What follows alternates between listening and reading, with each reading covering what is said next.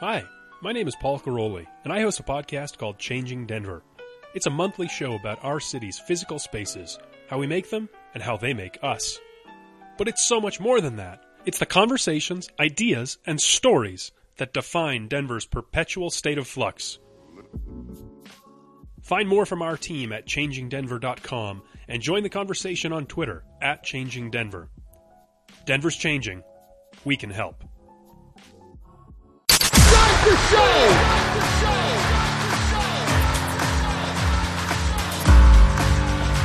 You have all made it to the dance. You have all made it. Start the show! Coming to you from the X-Axis, it's John of All Trades with your host, John X. Welcome to the John of All Trades podcast, episode 124. I'm your host, John X. Thank you for joining us. Glad to have you back once again. On this week's show, I've got Tarek Chacra. And Tarek is someone that I have known for a great number of years. Met him through my dad. My dad has used him for a variety of video services all across the years. Any number of projects he's called upon Tarek. Tarek does very, very high quality work. His shop, Media Dynamics, has been in existence since 1991. Now, on this show, Tarek talks about how he's never had like a real sort of 9-to-5 job. He hasn't really worked for someone else. I mean, there's a couple of blips early on in his career, but mostly it's been Media Dynamics. And, 1991. So, that's more than 25 years in business. Anyone who can make it that long is doing something right. And I say to him, I'm like, it sounds like you've got it figured out. And the look he gives is so good. He's like, do I? What do I have figured out? Well, I don't know. Small business and entrepreneurship is about survival. And Tarek certainly has that figured out. So that is a great, great aspect of this week's episode. It's getting insight from someone who has been on his own and not only surviving, but thriving for the last 25 years. Now, the other more interesting part of this episode, I think, is all the other stuff Tarek and I talk about. Now, when I say I've worked with Tarek over a number of years, that's true. But that's not my favorite part of my relationship with him. My favorite part is anytime I get to talk with him about whatever comes to mind. He's got a very thoughtful way about him. He's got good insights. He's just a terrific guy in every sense of the word.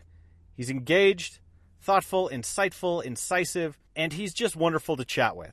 And I'm happy that we finally got to do one of these on the record. So we talk about his interest in generations. He's done some work on millennials. We talk a little bit about that. We also talk about the fact that he immigrated here as a student in 1983 from Lebanon.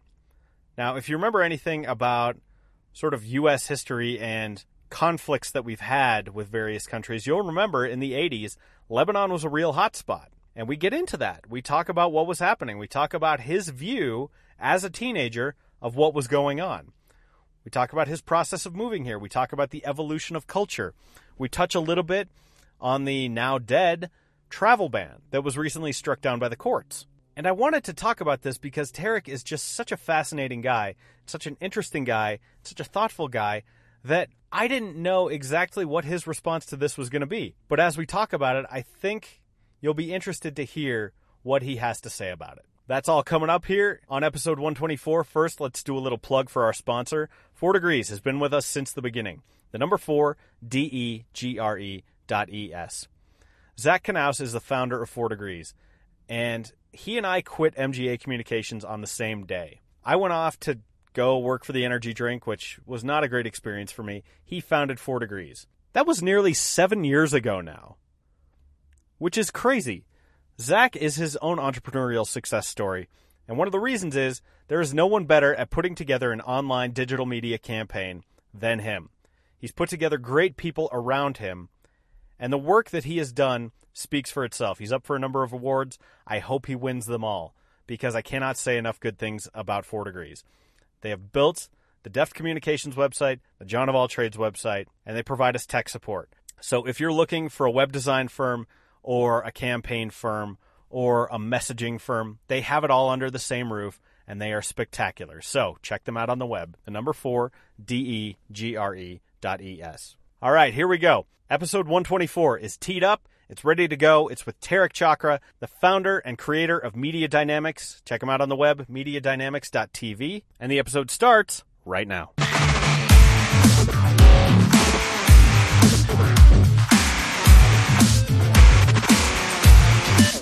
So this story is not so much like a 10 p.m.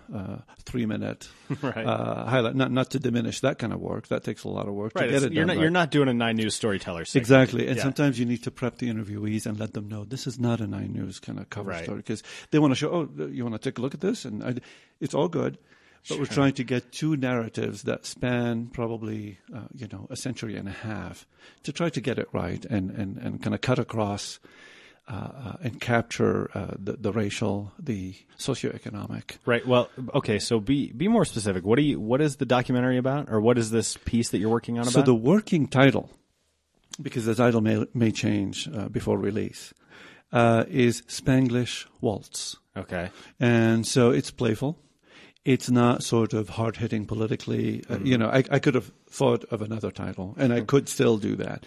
But Spanglish, of course, is the Spanish and English. And, of course, this neighborhood is one of those established historic neighborhoods of Denver. And what is the neighborhood called technically? So on the map, this is called Lincoln Park. Got But a few years back, as literally a couple of years ago, one of Denver's city council women, person, Latina, was able to get through city council a change. So now it's called La Alma Lincoln Park, which is really nice. And La Alma, I understand, in Spanish means the soul. Okay. So you could already tell from the naming of the neighborhood and the desire to have that Spanish link to it that the Hispanic character and identity is very important. Sure. And by doing this, what are you hoping to shine a light on? Like, what is the thrust of it? What was the impetus for it? Well, so as a business owner in this neighborhood, I was introduced to an organization here called the Lincoln Park Neighborhood Association. And they were criticized at some point that the name Lincoln Park did not include La Alma. So now I think it's called La Alma Lincoln Park Neighborhood Association. Yeah. And after attending a couple meetings, it started to sort of dawn on me that below the surface, there is a bit of a tension. Well, more than a bit of tension. Okay. There's tension. And whenever there's tension, there's interest, right? As storytellers, Right. You want to try to understand what the tension is all about. Yeah, you want to root it out. You want to shine a light on it. You want Exactly. To, yeah. And so me being a Lebanese American, an immigrant who came here, a long time ago. Yeah. Some of this resonated with me. And so I that was my inquiry. My inquiry is to understand and be able to articulate two narratives about this piece of geography. Yeah. That's what the film's about. So it's not a gotcha film. Right. It's not trying to expose anything. But, well, it is. No, it is. And I'm sure thorny issues come up. Of course. But, that's in the course of discovery, right? I mean, that's true of any film where you ask the questions and you don't know necessarily what answers you're going to get. Is that accurate? Oh, very accurate. Definitely. And trying to, in this day, right now, presently, as we speak, with the new administration, with all the talk about immigration, with all the concerns and aspirations on either side of that, of all the issues, you have the economic question. I mean, people telling you, we've been here for decades. I mean, in fact, we can trace our history for centuries, and we can no longer afford to be here. Typical gentrification story that is going on everywhere in the U.S. And especially not uncommon in Denver right now. And Denver is experiencing a lot of growth. Absolutely. And, what do you do with the people who are already here? I mean, I think of what's going on in Rhino right now. Yes. And what's going on with the I-70 redevelopment, the people who live in Swansea. What do we do about them? And how do we make the city welcoming, not just for someone of a certain economic strata, but how do we preserve the history of Denver and the people who have been here? Absolutely. And perhaps underneath it, what fascinates me is maybe more of a poetic thing, and that is I'm drawn to this notion which is, why are we as human beings so attached to place? And what does place mean? And when place is challenged, with economics, which happens all the time, has been happening as long as human beings congregated into cities and all this. So this is nothing new. But this fight for place is, to me, one of the main drivers of this film. Sure. It's trying to understand it. And it's such a key component of identity. Yeah. And that's, I suppose I haven't thought of it in those terms, but I mean, you see that manifested in everything from native bumper stickers, right? Where people say, I'm a Colorado native. And I happen to be a Colorado native, and I find those bumper stickers appalling. You know, what are we saying? There's Kenneth Burke does, the thrust of one of his main theories is identification. And identification is, how do you present yourself to the world, and who are these groups that you're associated with? Now, the problem is identification is compensatory to division. So by aligning yourself as someone or in a group, who are you there necessarily and intentionally excluding? Do you have any reaction to that? Is that... Oh, no, that's a an excellent observation. Great point. Yes, by saying it's a weird way to getting into a question. So by saying I'm native, I'm here, I'm from here, therefore someone else is not. Yes, I think that's what you're alluding to. Yeah, is a clear and potentially controversial position. Yes, right. And something going on. You mentioned politically, the travel ban is certainly at the forefront of our consciousness as a culture, and. By the way, before we get any further, this is Tarek Chacra from Media Dynamics, and we're sitting here in is this your edit bay? This is the edit room. Okay. The acoustics in here are exquisite. As you identified where we were going to do this, so I'd expect nothing less from someone who has the experience in media that you do. I'm listening to it in my headphones right now, and I go, this sounds great. This is like NPR. So, well played, sir. All right. Media Dynamics been in existence for how long? It's been a while, really. Officially, the bank account and the registration with the Secretary of State, I think, occurred in 1991. 91? Yes. Wow. And you mentioned you are a Lebanese immigrant. I am. And when did you come to the United States? I came here in 83. Okay, 83. And, I mean, Lebanon at the time was sort of the political hotspot of the day. It was. It was. Especially as it relates to American foreign policy. Absolutely. You're right. In fact, I left Beirut in August of 83. And I think it was only a couple months after that when the Marines were hit. Oh, my. Because the Marines were in Beirut. It was such, to many younger Lebanese at the time, college students attending American institutions. That's where I was working on my bachelor's degree. Right. At the time, it was called the Beirut University College. It was an American college. Uh-huh. My professors, half of them were U.S. professors, Americans, who were just enjoying being in Beirut and all of this. So that was sort of my experience starting with the American educational system, I guess, abroad.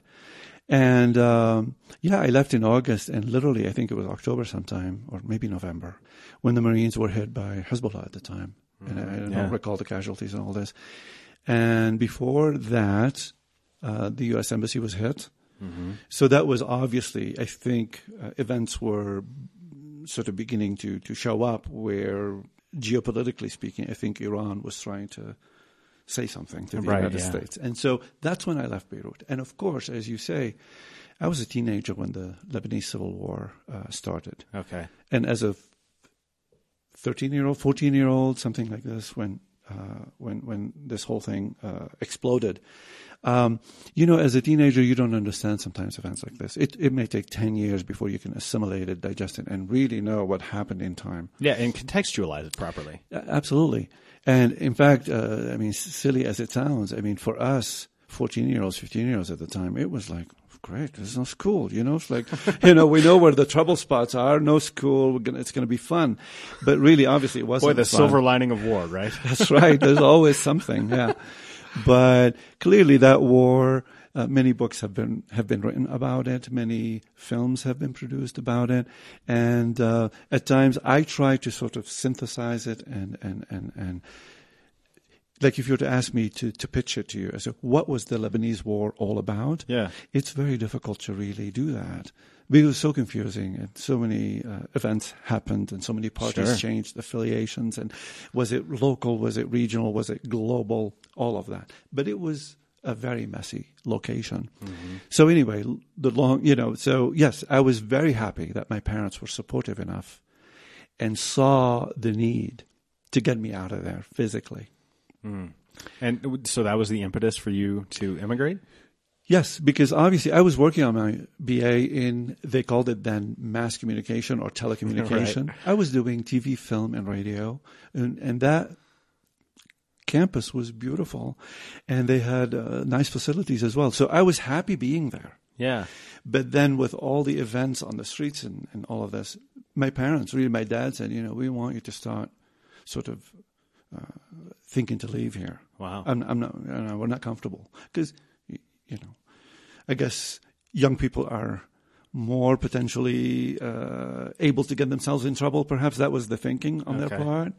And Beirut was so messy and unpredictable. Anyway, so yes, in a hurry, I was able to arrange for a placement here in the U.S., and I ended up in Arizona. Was it refugee status or anything? Oh, no, like that? not at all. That No, was okay. the proper channel. I mean, I applied as a foreign student. Okay, I gotcha. And I got what is called the I-20 visa, which is, I think, a foreign student visa. I don't know what it is right now. Yeah, okay. So, no, it was not refugee. In fact, we were expected to pay foreign student fees and everything. Gotcha. So, came here really as a foreign student. Did your parents remain behind? Oh, yes. Okay. They chose to. And did they remain there in perpetuity? Are they? Yeah, they did. Wow. They did. Yeah, for some reason, my mom would have loved to have, to visit, but my father wasn't much of a traveler. I mean, he was, I loved it. He was a great father, but he was not a traveler. Interesting. Yeah. And the U.S. seemed way too far away. Right. I mean, that may as well be Mars, right? Yeah. So Interesting. I didn't want to deal with that. How was the adjustment for you coming to the U.S.? Well, it was gradual.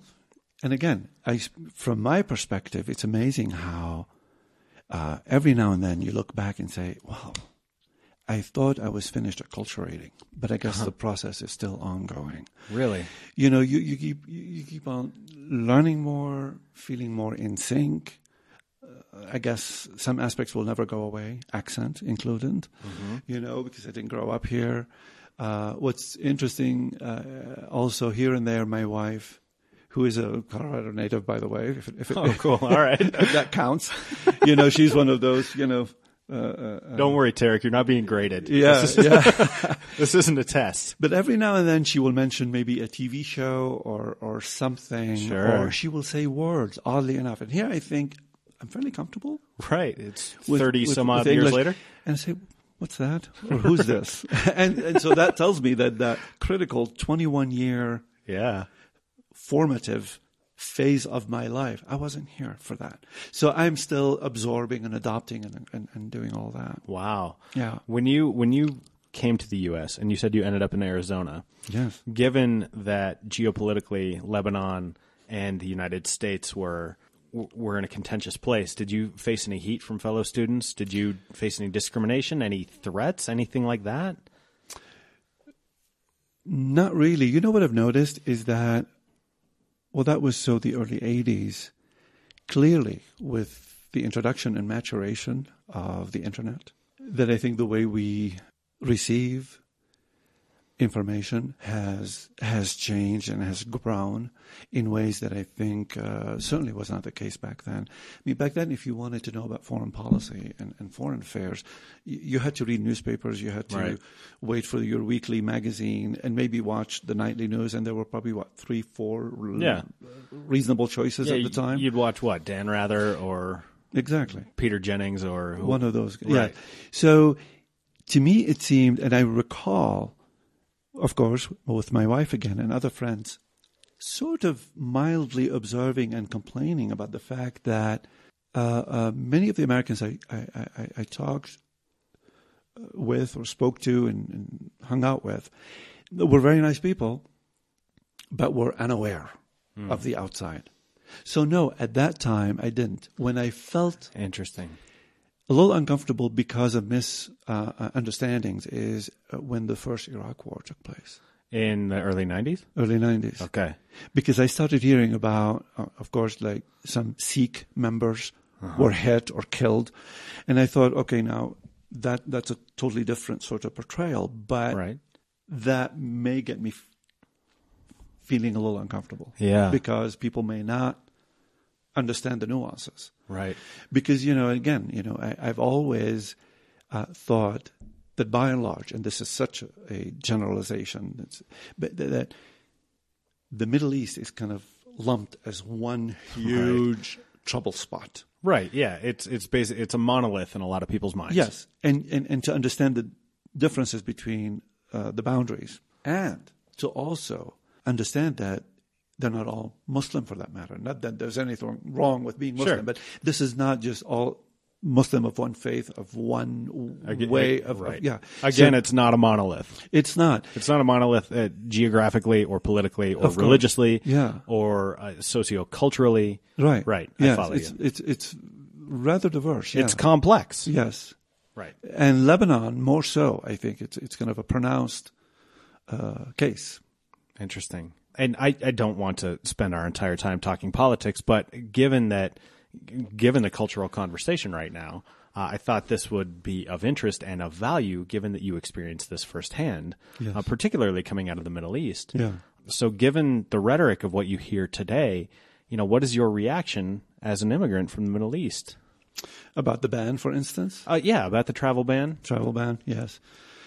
Well, what's sort of interesting about this whole thing is that, and trying to tackle it not as a wannabe attorney here, not the legalities of it. It sounds like that it's potentially in conflict with the Constitution, all this. That's a whole conversation. And the Court of Appeals has upheld that the ban is not legal. Right. Right. But if you come at it from a couple of different positions, one, from the inside looking out, trying to protect the mainland, the homeland. Right. If you were to look at the Middle East as a troubled spot, on almost an instinctive level, I can sort of understand the general direction in that. Mm-hmm. That is to say, it's such a troubled area. We don't know. Well, I guess there are many potential trouble spots there, and potential bad players. We have no way of accounting for everything. Therefore, a protective position would be to say, for a while, let's keep everyone out until we figure it out. That's kind of the pitch. And that's that's assuming purity of intent as well. Exactly. But on face value, some of that could be presented in a way that it could be palatable. That's what I'm saying. Yeah, I follow you. But I think obviously the presentation wasn't. I think that's fair, right. And you have a knack for understatement. Yeah, I would say. Right. So now, me as a potential, as an immigrant, naturalized citizen who intends to spend the rest of his life here. Yeah, it's potentially discomforting to be witnessing all this, because you have to question whether this is just the beginning of a new process of looking at that region. Right. Is this just the tip of the spear here? Exactly. Yeah, I follow you. So that's sort of some of my thinking about it. Yeah, that's interesting, and I appreciate you sharing the thoughts on it. So, okay. You came here in 1983. Yes. Media Dynamics has been in existence since 1991. Yes. You told me we were working on a project a couple of weeks ago, and you said you've never had a real job before. Right? Is that fair to say?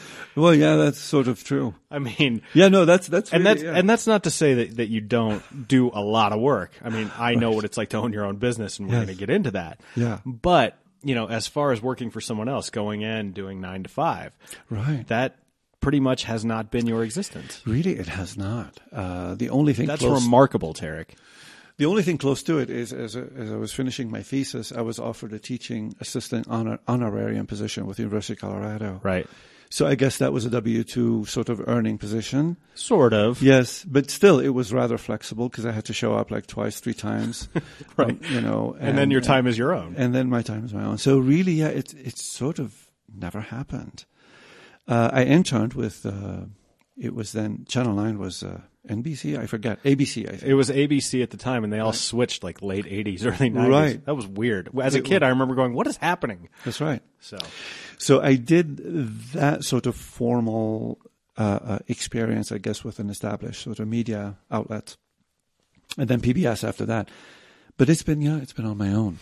I guess I've never had a real job. That's true. I never thought about it that way, because I'll tell you why I say this. Clearly, I have colleagues and friends in the business, and we all talk and all of that.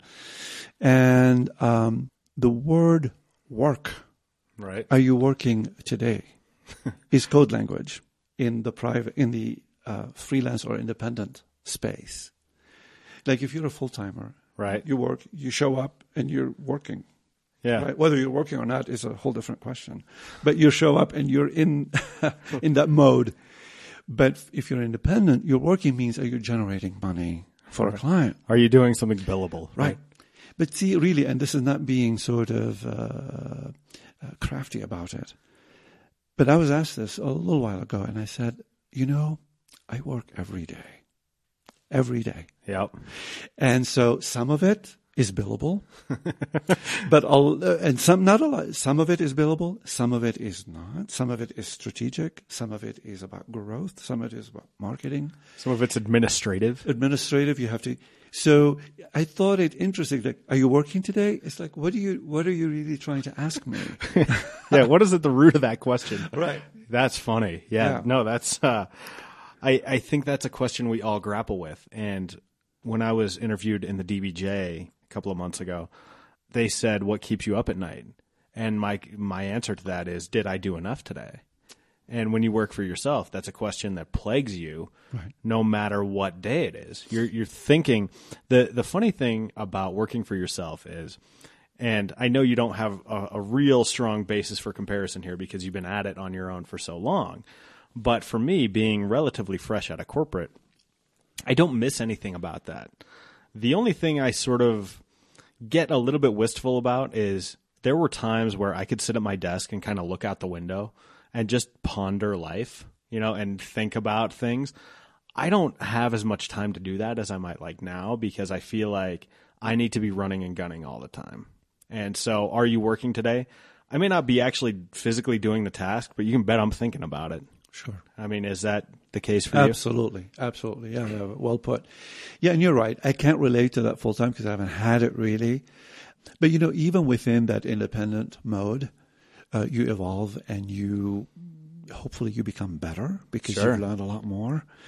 And hopefully you become better at quickly reading a situation, reading a scenario, looking at calendaring, looking at timelines. I'm a big fan of timelining everything. Well, sure. I mean, you've got the Avid system right here. Right. Everything is timelines, right? Everything is timeline, and then how to become more efficient and therefore more productive when you are tackling things over time. And this is where it becomes fun. In a way, it becomes really fun because then you're able to create that critical sort of, what do you call this? Are you talking about like critical mass? Well, not only critical mass, but also enough variation. Oh, yeah. So that you are orchestrating many events that hopefully don't clash a lot. Yeah, sure. While, and the thing is, when you're independent, you're not in charge. Well, you're always sort of hoping that you will be at the right place, right, at the right time. Right. To get that contract, to get that relationship going. One thing I do, and I've done a lot, and hopefully I've been somewhat successful in that, in being able to establish strategic relationships. Yeah. Which is kind of different, That's a different side of your business, right, because as this is something I'm always fascinated by. What you go to school for is not typically what you end up spending most of your time doing. Right. So establishing critical strategic relationships is vital for your business's success and for its survival. Yeah. Yet your trained proficiency, your trained vocation is probably in shooting and editing. Is that fair to say? Yeah. I mean, I like it all. Yeah, 100%. But that's not something they train you for necessarily. Right. Like as you're getting your education, there are no classes in how to network. There are no classes in how to build a relationship, how to fundamentally and it's almost like an intangible thing. Like, who do I need to talk to? Yes. Who may not even end up paying me a dime ever. Yes. But how will that relationship Absolutely ultimately lead to the survival of my business? Yeah, that's not taught. That's a fascinating process too. That's not taught. And it's different for everyone. Right. No, you're right. That's not really taught. And then, I recall, this cliche sounding thing, it's a people business. And that's really what it is. That's every business, though. Every business is a people business. Even if you're an employee, it's a people business, and you have to take care of that. But that's definitely the case. I guess, again, to answer your question about, having been at it for a little while, there's also a qualitative sort of transitioning that takes place. And that is, as a model, being a business, are you responsive, which you have to be, when a client says, this is what we want to do, we trust you enough to work with you, and here's a list. Hopefully you deliver on that list, and hopefully you exceed expectations. Sure. That's a given. But then there's another deeper transition, and that is, how can I, and this is sounding cliche, but how can I add value? Add value. Right. If we want to stick to this, because it's easy to understand. Do you have a PowerPoint that goes with that? Probably somewhere. You can deliver it in a hotel ballroom somewhere. Right. But really, don't you think that, it becomes more of an undeclared partnership, whereby it's more than just showing up for the shoot or delivering the edit. Yeah. It's being able to point politely and persuasively that maybe we could also do this because we could see this. And I have the street perspective that may be helpful some of the time. Right. Yeah. And I found it's almost never about the work that you're doing. It's about how can we do additional work together? Right. Because I've already got this project. Right. And so I need to deliver on this project. This project is important and the most important thing for me right now. But also, how do I ensure that if you want to do a project again, that you call me, or how can I help you identify a new project? That's a shift in thinking where if you're starting out as an entrepreneur, you tend to focus pretty myopically on the client work, on the work that's in front of you, instead of raising your head up and going, okay, wait a minute, this is only a small piece of what I'm doing. Absolutely. Interesting stuff. Yes. Okay, so you found Media Dynamics in 1991, and what was it? Because when I talk to entrepreneurs and people who have started their own business, there's either a naivete or an arrogance that believes, that comes from within, that makes you believe you can go out on your own and be successful. What led you to go, okay, I think I can try this on my own? And what did your business look like then compared to how it looks now? Oh, different. Yeah. I'm sure, yeah. So started out from my house. In fact, it was few attempts at sort of doing the office thing, and then really to pour the foundation, so to speak, which I needed to do. Yeah. So just to kind of place it in time, as you know, right now, video, audio acquisition and dissemination technology has matured to the point you could do so much with iPhones and smartphones, really, and acceptable results that could be even projected onto theater screens, which is amazing. And they use that as part of their marketing. Right. So we know that was a demarcation line. Right. When I started. That was a barrier to entry. Absolutely. Yeah. When I started really to outfit a room that could deliver those dazzling professional results, you needed some serious money. We're talking $500,000 or more to get there. Even for me, and I was a very, very small peripheral player, so to speak, at that point. Was it called Media Dynamics back then too? Yes, it was. Wow. The inception was, and in fact, it started out as a very short-lived attempt at partnership. Okay. Very short-lived. Yeah. And then it was amicable, but it's just like it was not going to work. And then I ran with it. Yeah, okay. That's how it started. I gotcha. But then I needed to move to my house and had my basement operation because, again, you want to try and be very careful about how you spend your money. Mm-hmm. And I recall I took a small loan, family, very friendly terms. But nevertheless, I paid it all back with interest. Yeah. Which is kind of interesting. I like to think about that time. Yeah. I borrowed a little less than 20 grand at the time. Wow. For me at that time, that was serious money. No kidding. Because I had to buy a professional caliber camera. I was not going to be taken seriously if I had to rent my camera every time I was called. Yeah. And I needed enough of an editing situation to be able to deliver that. That's how you start. But you asked me about what made me, I guess I would say being extremely naive. Maybe that's what it was. I don't think myself as arrogant in that sense. Right. But maybe the word behind arrogant is a sense of confidence. Sure. Maybe I'm an optimist. My wife thinks I'm an optimist. And I like being an optimist. Sure. So maybe you take an optimist sort of point of view, or an optimistic point of view, combine it with being naive and believing in the American thing. And this is, this is a serious thing. That, here, if you work hard, we all believe this. As a newcomer, I believe this. Right. Now, granted, we know the playing field is not always even. It's not always balanced. At 100%. Right. And we know there are many other challenges thrown into that big thing, space. But nevertheless, I guess like many newcomers like me, I thought, well, I'll just do it.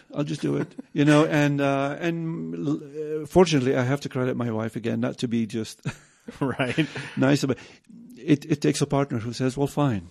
I have a steady job. She's an architect. Yeah. And I guess she felt she could at least provide enough stability. Right. Where giving me the space to try and to give it a shot. Yeah. Wow. Spread my wings. And I guess it sort of happened after 25 years looking back. I guess so. Given that you're still in existence and thriving, and this is a gorgeous space that you have with absolutely, with a lot of really almost for someone who's not in the industry, impenetrable looking equipment. You look at it and you go, what is all this? Yeah. Because, my understanding, I took a video editing course in college, and we just had Final Cut Pro on an Apple machine. We have a computer, we have Final Cut Pro. They rented us a camera. We went out and shot with it. Yes. And we had to put together a silent film and a music video. Mm-hmm. And so, coming in here, I go, okay, yeah, this is serious. This is major leagues. So as you got started, I'm curious, like, what types of folks were hiring you? Like, what kind of business did you seek? So, really, sometimes I guess it took a happy situation or a lucky meeting or introduction. For me, the real project that I received a paycheck for, it wasn't a big paycheck, but at the time I was so thankful. The first paycheck is huge. Respected, honored, recognized, you name it. It's like, wow. Someone's paying me for work. Yes. It was an engagement for Historic Denver, Inc. Okay, nice. All right. So, and I was introduced to then the president of Historic Denver, Jennifer Moulton, who's no longer with us, unfortunately, but she was an architect, knew my wife because my wife was just interning or beginning at that firm. And it was one of those, as we said, it's a people business. Yeah, it's serendipity. Serendipity. Elizabeth said, Tarek is finishing his thesis. He wants to start his own business. And Jennifer called me one day and said, we want to honor then Mayor Federico Pena. Mm-hmm. He's moving on, and we want to do a little kind of recognition piece for him. Are you interested? Are you kidding? Of course I'm interested. Yeah. I'll do anything. And you're paying real money? And you'll pay some money for this? Oh, great. I'll do it without paying, So that was the first job. And then I guess now it's difficult to kind of, it must have led to other introductions. Right. Do you remember what you made on that job? $2,000. $2,000. All right. Yeah. It was a $2,000 job for a lengthy piece. I mean, at the time it was considered, I think Jennifer told me, consider this a thank you, a gift to you. We just wanted to say thank you. I said, okay. Well, yeah, you really said it beautifully. Right. How long a piece? We probably did a 10, 12-minute piece. Wow. Yeah. That is a lengthy piece. So, yes, at the time. Yeah, so a lot of spade work involved in that, too. Right. At the time, I was beginning to understand from professionals, seniors around, we quoted it by the finished minute. Right. At the time, the finished minute price was, $500 to $1,000 a finished minute. So in that sense, that was a deal. But for me, it was a fabulous starter event. Yeah. Yeah. Wow. Yeah, she got quite a deal, but you know what? And this is something that annoys me. It's fine if you have less experience and you want something on your resume, and you'll typically take less money for that just to get the work. I feel like culturally that's almost eroded now, and I don't mean to bridge this into you were interested in doing some work with millennials a few years ago, but so much of the bitterness of the millennial generation comes from getting paid in either experience or exposure and no real money. I mean, I feel like the deal that you got was good for you at the time. But now it's like, well, we're not going to pay you, but your work is going to be seen by X number of people. And it's like, okay, that's great, but exposure doesn't pay my rent either. Right. And so that system, I feel like, has eroded too much in favor of the people who actually have the money. And yes, so for instance, I can speak right now a little bit. You're right. I've always been interested in generational topics. Yeah. And with Claire Rains, who's a published author and a professional in this field, and was a client of mine as well, we did a couple of productions on those topics. Now, millennials remain a very interesting generation. I think they're still talked about a lot. Very and millennials will be running corporations, will be running the show. They are starting to, and they will continue to do so for the next perhaps 15, 20 years. Right. I mean, I was born in 81. I'm at the very tip of what's considered millennial. Yes, absolutely. So they're here to stay and run the show eventually. But having said that, you make a good point about, because now my son is barely a millennial. Oh, he's on the other end? He's young. You know, I'm on the front end, he's on the back end. He's 21. Okay, nice. Yeah. So he is beginning to enter those same waters. He's saying, well, I want to get a job. Mm-hmm. And there are internships that don't pay and some that do pay. Yep. And I think that what you pointed out is certainly, so I can relate to it through his perspective and as an employer who has hired millennials. Okay, interesting. In capacity like 3D modeling and all of that kind of things. So yeah, I think the pay is always up there, as it should be. Mm-hmm. And I agree with you. I think that's a challenge for this generation. And as we move to the gig economy, that is also kind of disturbing a lot of the sort of the structural aspects of the model as well. Yeah, I think that's fair. I think the gig economy, though, is almost a necessary reaction to the erosion of a lot of traditional avenues to, being fully self-sufficient. Whereas before, someone could go and get a job and get one job and be secure in that. There's so much uncertainty in the working environment right now that has not been settled and doesn't look to be settled, that you hear the term side hustle all the time. Everyone's got a side hustle. Everyone's got a side gig. Everyone's pursuing something to either supplement or in pursuit of a dream where something else is taking care of the essentials of life. Yes. And it's an interesting cultural moment, and it's funny because a lot of the blame for it gets heaped onto millennials themselves.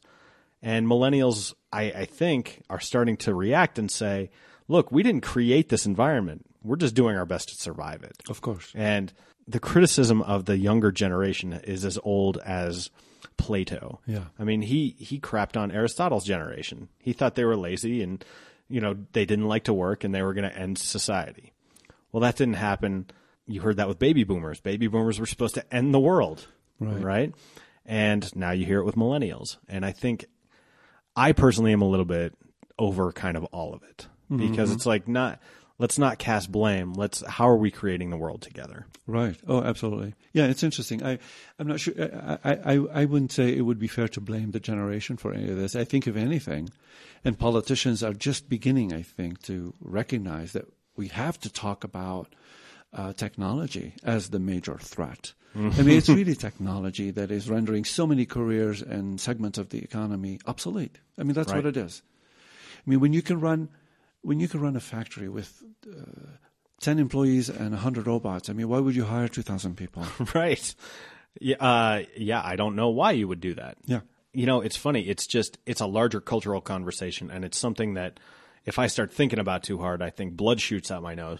But our economy is based on a very outmoded economic model where you could show up to work from 9 to 5, do sort of almost a rote task, get paid for it, and then, go live your life.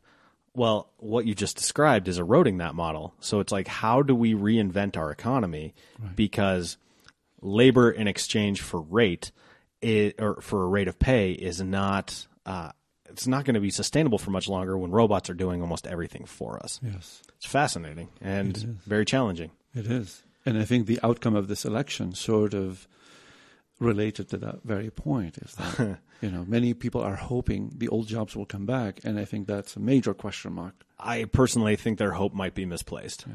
That's a personal feeling, but I certainly, my heart goes out to them because I don't know that anyone has the right answer right now. They certainly think their preferred candidate did. My suspicion is they're going to be disappointed. Mm-hmm. I don't know that for sure, but that's my general feeling.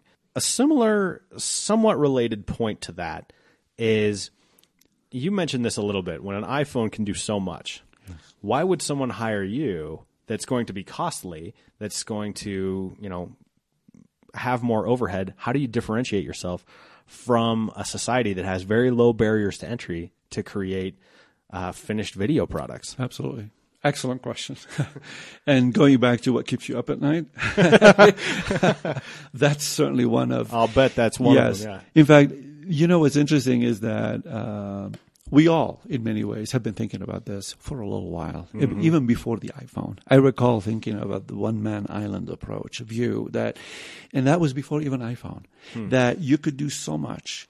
I recall having an interesting chat with a friend of mine, and he talked about why do we need such elaborate professional spaces to deliver that kind of quality output, when right now you can go to like an Office Max or any kind of office supply, and you can buy one machine that can fax, scan, phone, and probably 3 other things that I haven't named yet. They can do it all. Right. And he said something I thought was nice in that he said, yes, this machine can do it all, but you can't do all of them at once. It has to do them. If you want to scan, you can scan this, and maybe with limited. And then you want to place something else you want to copy. Okay, now after you finish scanning, you can copy. What if you have the type of project that requires scanning, copying, calling, and doing other more complex things at once? It's an effort on multiple fronts. Right. He said that's when you need professional capabilities to take it. Those machines now, and again, I'm not just pinning it all on that machine, but it's kind of an interesting way of looking at things. iPhones are fabulous. I love my iPhone, like all of us, or smartphone for that matter. And they can do so many things. It's amazing. But will I let go of my Avid 4K system for my iPhone? Never. Never.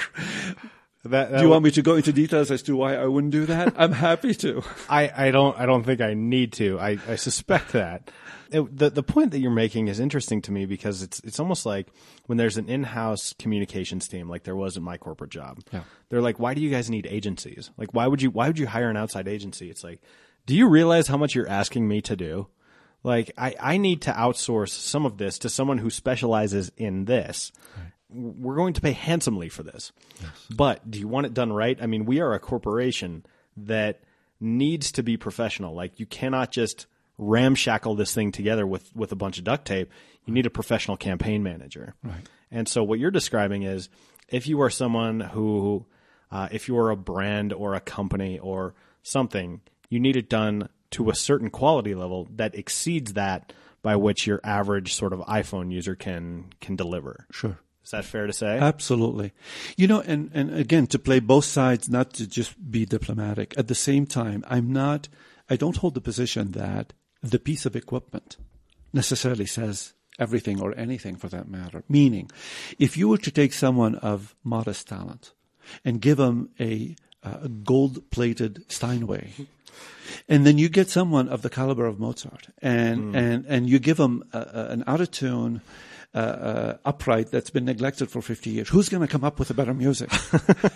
So that's my point. I'm not all about bells and whistles, but I really think I try to remain somewhat rational about it, that if you want to deliver at a certain level, you do need power to do it, because there comes a point that smaller systems will just say, sayonara. I can't do it. I just can't do it. I don't have the capability. Right. Yeah. So, I mean, that's got to nag at the core of your day-to-day understanding of your business. trying, definitely. Right. Yeah. But I mean, given that, and again, I come back to this point, 26 years, 25 years, whatever it is, you seem to have figured it out. Well, thank you for saying that. Well, and it's funny. It's radio, not television. The face you just made is like, have I figured it out? I would say, given the balance of history, it would be fair to say that you have to a certain extent. Now, that's not to say that the questions that you answer now are the same that you've already solved in the past. They keep changing, they keep evolving, and it never gets any easier. Right. And I'm sure, another cliche term, but I do think it's a good one, and that is relevance. I think we are all striving to remain relevant. Yeah. And I think that's another sort of guiding idea or guiding, goal, I guess, in that I ask myself all the time, how can I remain relevant? Mm-hmm. And how does that translate into, services I may provide, or in ways I can be helpful? And I think relevance is critical, because you set up very good points, solid points, and that is people expect to pay less for service right now. Right. And another thing we didn't talk about, but we can just touch upon, and that is this whole thing that video is so abundant. Yeah. Almost everything's video now. Everything is video. There you go. And again, not to be simplistic about it, because of its abundance, maybe, and just maybe, sometimes people make a sort of a lazy leap into thinking, it's all over the place. It shouldn't cost that much. I mean, sort of thing. And right. I can do it here. But really, to create it in a manner that is solid and inspired, hopefully, and has shelf life, it's not easy. Yeah, no. Pen and paper have been in the repertoire of civilized human society for millennia. Uh-huh. Doesn't mean you can grab them and be a good writer. I mean, that's the whole thing. I mean, that's the entire argument. And sometimes you have to argue for that. Yeah, I think that's a good point. Couple of brief questions as we look to wrap up here. Sure. Or one of my favorite questions to ask is, what is your favorite thing to do in regard to your job? And I'll give you an example. When I get to interview people for this show, that's my favorite part. But that's a small fraction of what I do with regard to this show, whether I'm writing the blog post, or I'm cleaning up the episode, or I'm editing a photo, or I'm pushing it out, or I'm booking guests. Like, there's a lot of things that I have to do to get to the thing that I like to do most, right? In terms of what you do, what is the thing you like to do most? Again, I will give you one thing, but really it seems like I'm one of those people in this field that I'm not unique in any way, but I like the filming aspect a lot. I like that creating nice imagery, motion imagery. The shooting? The shooting itself can be wonderful, a wonderful experience in itself. But probably the override, I mean, what I enjoy doing the most is feeling that I have been able to successfully capture that idea and be able to say, I have produced that piece of content, which relies on some mechanics, but it's more of an envelope kind of thing. Mm. Truly, I'm not trying to evade the question. If you were to ask me at the end, if you want to spend 3 days in succession, would you rather be with the camera or cutting here? I probably would say I want to be writing with my Avid. Oh, okay. Because in film they say editing is the final rewrite. Right. Yeah. A film is written 3 times, right? Yes. Once when it's written, once when it's shot, once when it's edited, right? Edited. Yeah. And this one is the pre-delivery step. Yeah. And so I love it. Yeah. The power that comes with it, power not just for like book, but I mean the power of expression that comes with it, and the near endless possibilities that you have at your disposal. It probably would drive me the most. Interesting. Yeah. If I lose my ability somehow to grab a camera and shoot, I'm happy just final rewriting here. I like that. Okay. The other thing I want to tell you before we do plugs is you feature sort of obliquely in the origin story of this podcast. And I'll tell you how. When I was working the corporate job, I hired you to come do some shooting. and you brought a freelance sound guy with you. And the sound guy, we were riding around in the car. We were going between setups. And I asked him, what's his next gig? And he said, the Broncos are on Monday Night Football, so I'm going to go hold the mic for NFL Network. And I go, okay, so what's that like? And he said, we stand on the sidelines, then we rush out on the field and get interviews, then I go in the locker room. And I go, how many times have you been in the Broncos locker room? Because this is a regular gig for you, right? And he goes, yeah, fairly standard. And he goes, probably 24 times. And I said, do you know how mind-blowing that is for most people, that you've just been in the Broncos locker room and you are totally nonplussed by it? And I thought, these are the stories that I need to tell on my podcast. These are the types of people who have jobs that are interesting in some way or another to the general public, yet the general public knows nothing about them. I want to talk to someone who has something glamorous about their job and is totally bored by it. You know what I mean? Sure. Because, I mean, Sure. that's a very cool thing. People go nuts for the Broncos in this town. Oh, no. And the idea that someone gets to go in the locker room as part of their job, that would make someone's face melt clean off. Right? I mean, so it was that moment where I go, okay, I know what this show needs to be now. And so I need to talk to as many different types of people as I can. So that's really cool. I thought you'd be amused by that. Oh, yeah, that's really great. That's really great.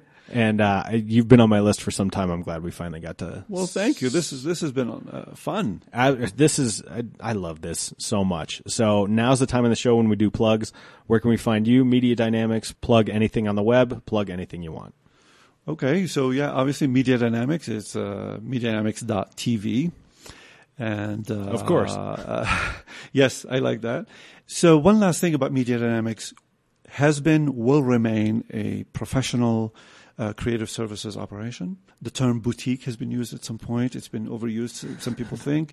But I say that because it is small in the sense that, we don't have 700 people here and lots and everything. But we do have, it's a brick and mortar operation that plays very well in the cloud space. And that's the dance we like to maintain, in that we do have the brick and mortar. If you need the sound booth, if you need the solid editing, if you need the network, if you need everything that goes into producing professionally, it's right here. Nice. We don't have to hesitate and scramble to come up with it.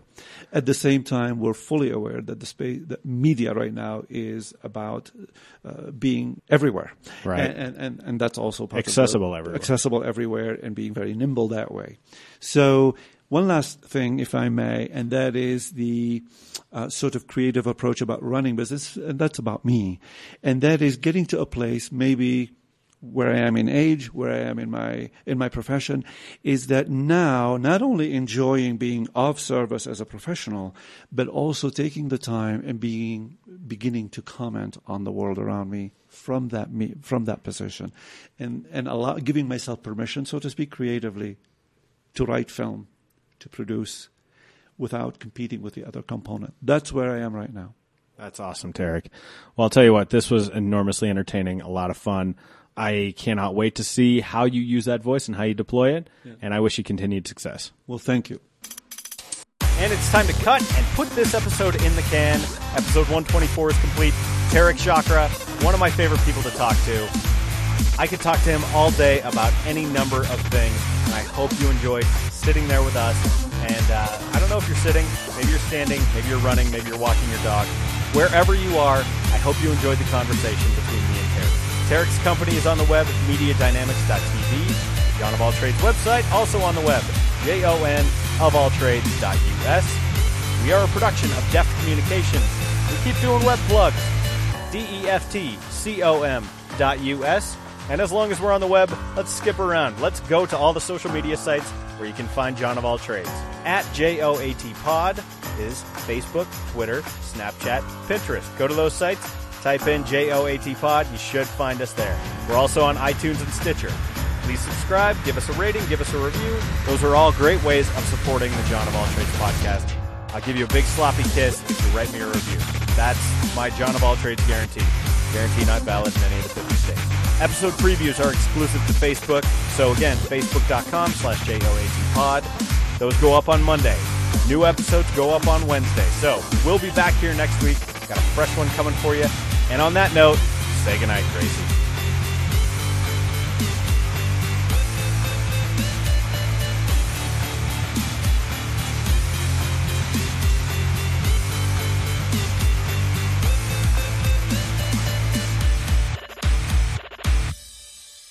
That's good, Johnny.